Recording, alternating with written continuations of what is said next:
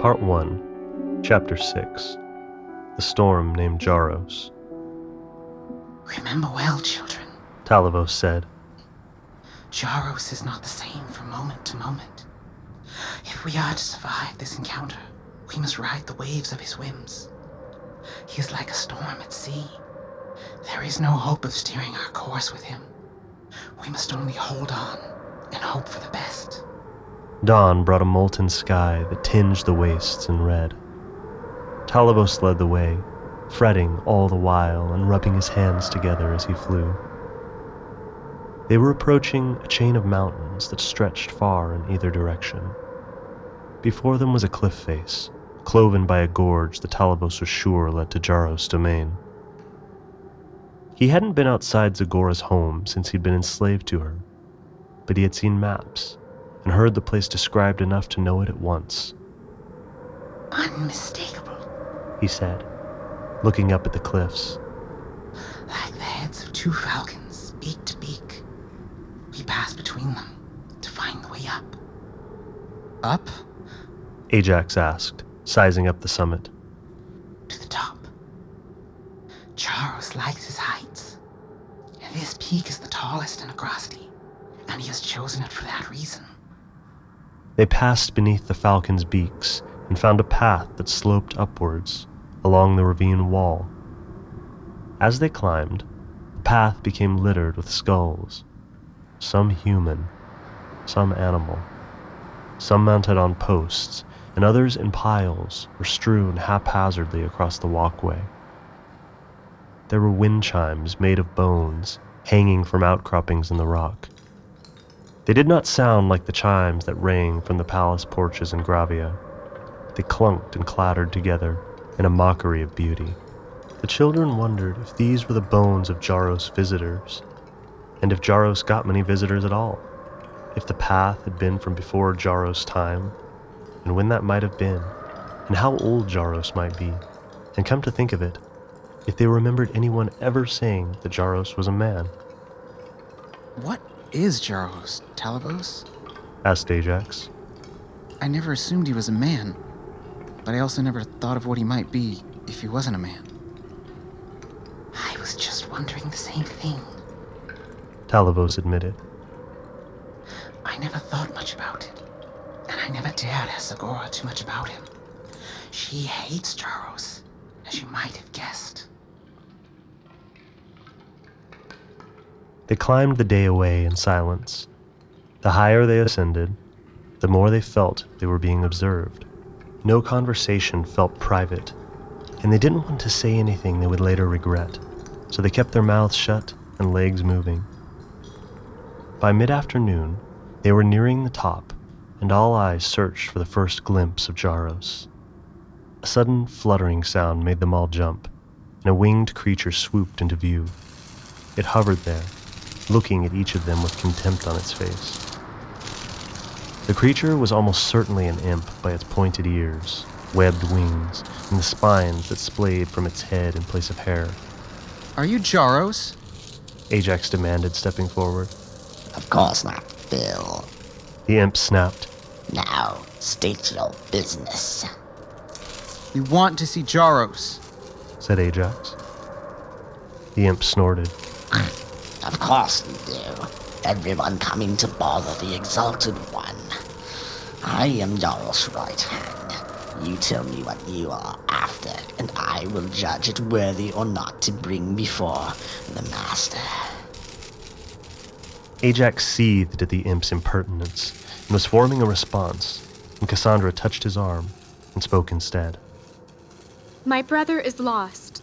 We believe your master might be able to help us find him. And why should my master concern himself with a common boy from the kingdoms who was fool enough to wander off? The imp's red eyes narrowed. but the boy did not wander off. Talavos said. He vanished after reading a spell book. The children believe if they can get to Neromaris, they might find a way to bring him back. I know that Jaros knows the way to Neromaris. And what are you? The imp looked Talavos up and down. Wait a minute. You're Zagora's crony, aren't you? I knew she'd nabbed a wind sprite for herself, but I'd never seen you till now. Tundron, is it? Or Tinklewing?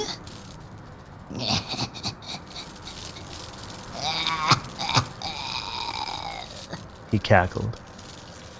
You Fae have such ridiculous names. It's Talavos. The wind sprite said, and the children noticed his tail swishing back and forth in irritation like a cat. Both Talavos and Ajax seeing red, it was up to Cassandra to deal with the imp, to get them an audience with Jaros. How can we see your master? She asked. You can't. It snarled. Now go away. It spit at Cassandra's feet. The girl did not move. We must speak with Jaros. We will wait if we must, but it is very important. And we will not leave until we've seen him. You'll leave. You'll leave if I pelt you with stones or cause an avalanche to grind your bones into the earth.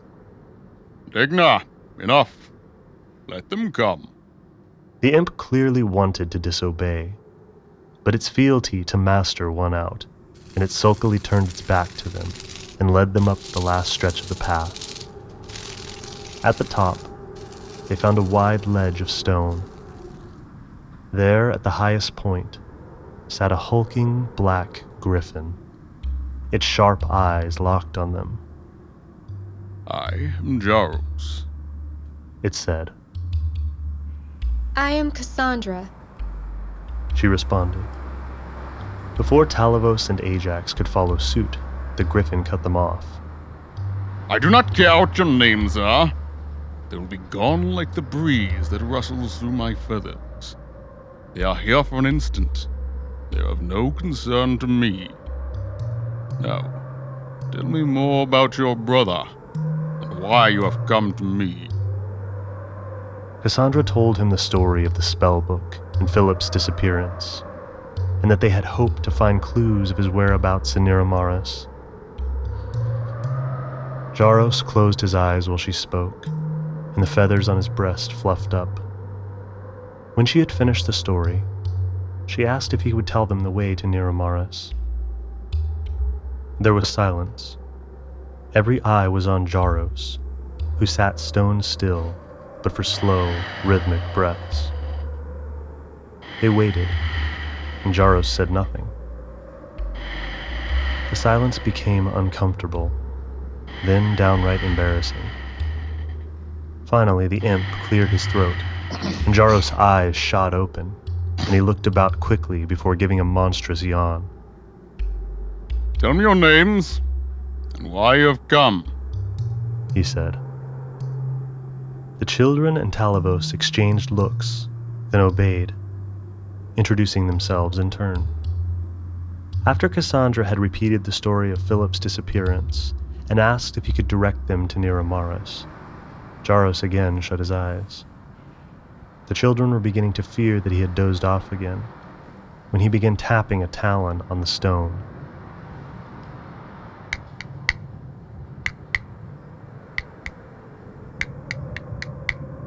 There's a song there. He said. Do you hear it? Digna, children. Wind Sprite, you fair singers. Sing for us the song that I have tapped. Uncover the mystery, lest it drive us mad. He went on tapping his talon on the stone. Talavos fidgeted uncomfortably.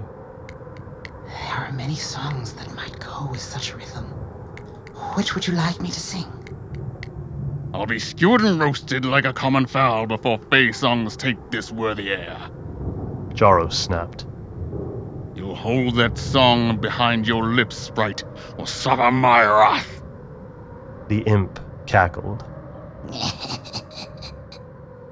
Of course, said Talavos, and courteously dipped his head.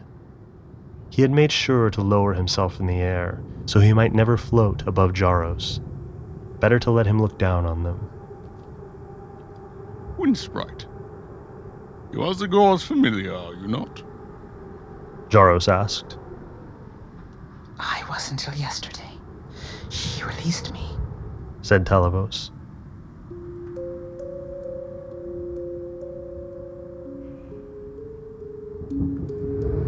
I do not know how you stood that thrice-cursed witch. She lost her mind long ago, said Jaros. You know I gave her her third curse to protect the rest of her Grasti. He chuckled. But she confounded me and learned to use the vixen's yaps to cast spells. She's just as dangerous as she's ever been, and crafty. It's time she was snuffed out for good. A Grasti would be safer for it. But how? Her lair's so well protected with illusions. Any who enter could lose themselves walking into oblivion in her twisted labyrinth. Even if I went myself, I doubt I could kill her there. The children and Talavos listened politely. Jaros was indeed impossible to keep on track. Even the imp looked wearied by his master's rambling, though he hid it well when Jaros looked his way. We know Zagora is dangerous. She tried to kill us. Ajax said. We only came to Agrasti to find Neramaris. Will you help us by showing us the way? I could show you the way, Jaros said suddenly, as though it was an idea he had just come up with. He weighed the thought, turning it over in his mind. Then he slumped down, head hung like a wilted plant, and sighed. Well, it is such a trifle. No, I cannot be bothered. What do you mean? Ajax asked. There is no struggle to it. Showing you to Neramaris, I could even fly you there on my back, but it would be meaningless, dull. I might die of boredom. There's no difficulty in it, no struggle. It is the struggles that cause us to grow, and that which is not growing is dying. I do not know if I can die, but I also do not wish to find out soon. I will not do it without a struggle, though I wish I could for your sakes. Still, He said thoughtfully. perhaps there is a way. Degna, fetch that spear. The imp sprang to at his master's bidding and fluttered to a pile of half-rusted weapons and armor. From it he plucked a short spear with a slightly rusty head and returned to present it. Drive it into my body. Jaros commanded. Degna's jaw dropped, and he looked terrified, but he quickly regained composure. Surely my master can mean for his humble servant to do him harm. Let me impale myself upon a spear before I ever harm sweet Jaros. I will not, nay cannot take these poor mistreated souls to Neramaris without a wound from this spear, Said Jaros. Why do you deny me, loyal Degna? The imp was dumbfounded. They all stared at Jaros, wondering if he truly meant what he asked. Finally, Ajax said, I'll do it. Degna looked relieved, but did not move to pass Ajax the weapon until Jaros said, Give him the spear. The imp tossed him the spear, and Ajax brandished it, looking once more into Jaros' face to make certain he hadn't changed his mind. Give me a good wound, boy, or I promise I will shred you with these talons and cast you down the mountainside. Let the birds and beasts feast on your corpse then. Ajax thrust the spear with all his might, drove it into Jaros' shoulder. He did not want to pierce a vital organ, did not want to kill their chance to find the wizard city. Jaros roared in pain and lashed out with one of his talons, marring Degna with gashes as he seized the imp by the throat. There was a snap, like a stalk of celery, and Degna fell, lifeless, to the ground. The children and Talavos were shocked. Had Jaros killed his own servant? They knew he had, but it didn't seem real. It was like a bad dream where anything might happen. No one dared to ask why he'd done it. Would Jaros give a straight answer? Would he even know himself? If he did they even want to know the answer? Oh, Neramaris, how I bleed for your sake. Jaros hung his head, and then scooped up Degna's corpse tenderly in his talons. How deeply I and noble Degna have suffered.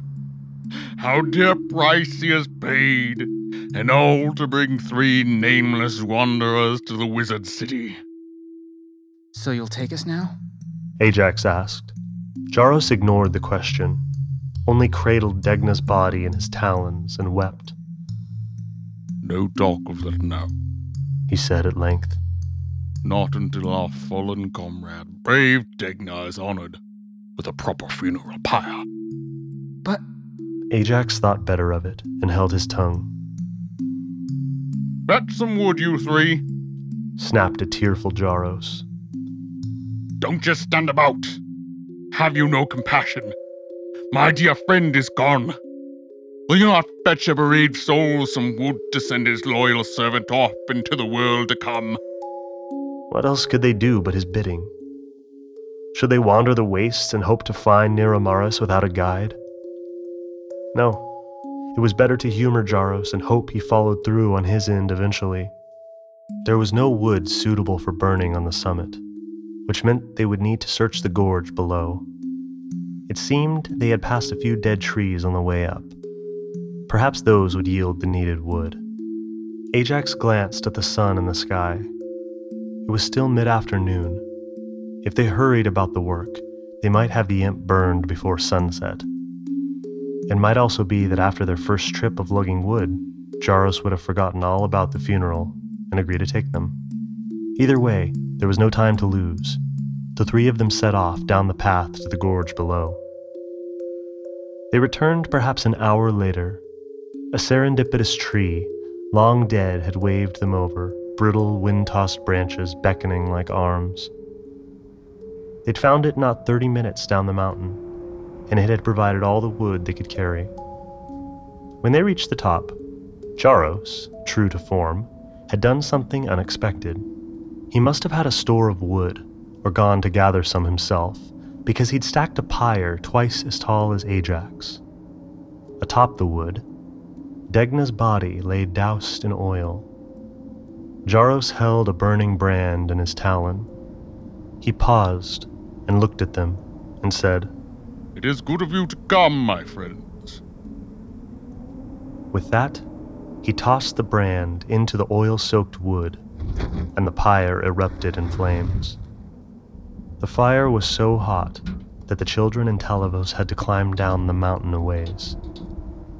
This and the roar of the flames made it impossible to speak to Jaros. Hours passed, and they watched as Jaros fanned the flames with his wings and even took to the air, flying circles round the blaze.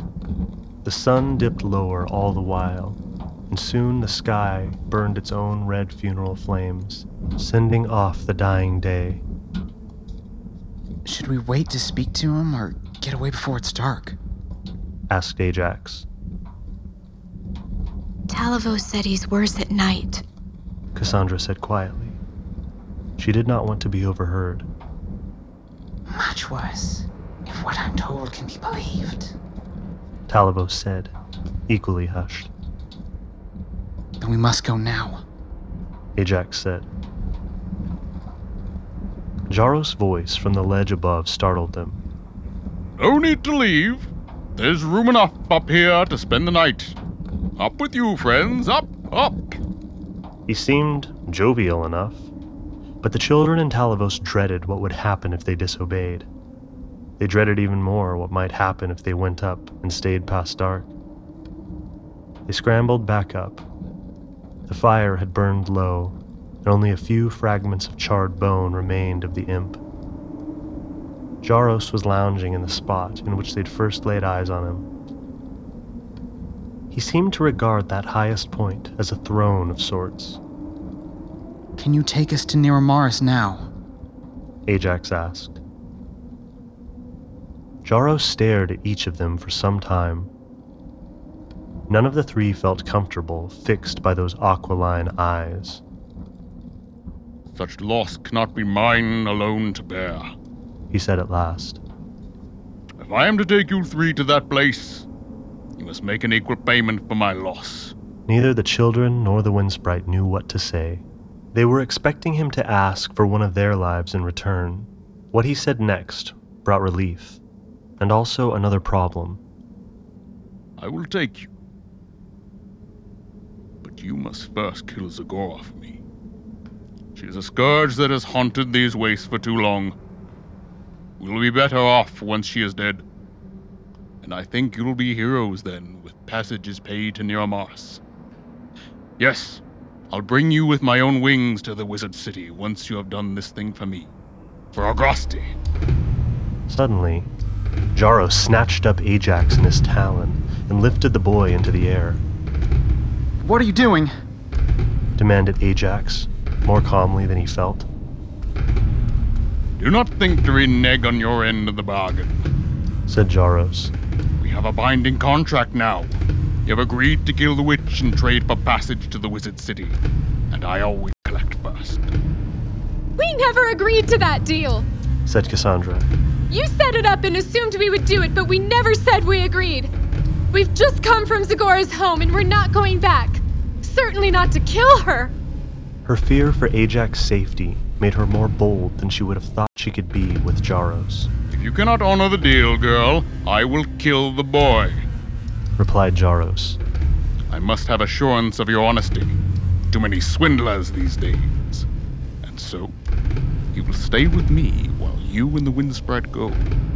Hurry off now. Cassandra bit her lip to keep from yelling, to keep from crying. She looked to Ajax. He gave her a reassuring smile. Don't worry, Cass, he said. You and Talavos can do it. I believe in you. I'll be all right here. He was trying to be optimistic. Ajax was good at that. Cassandra held her tears back. She turned to Talavos then.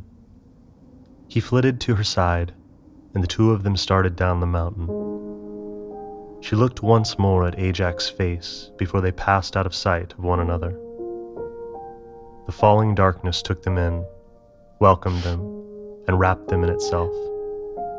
And when they'd gone further down and out of earshot, Cassandra let her tears fall.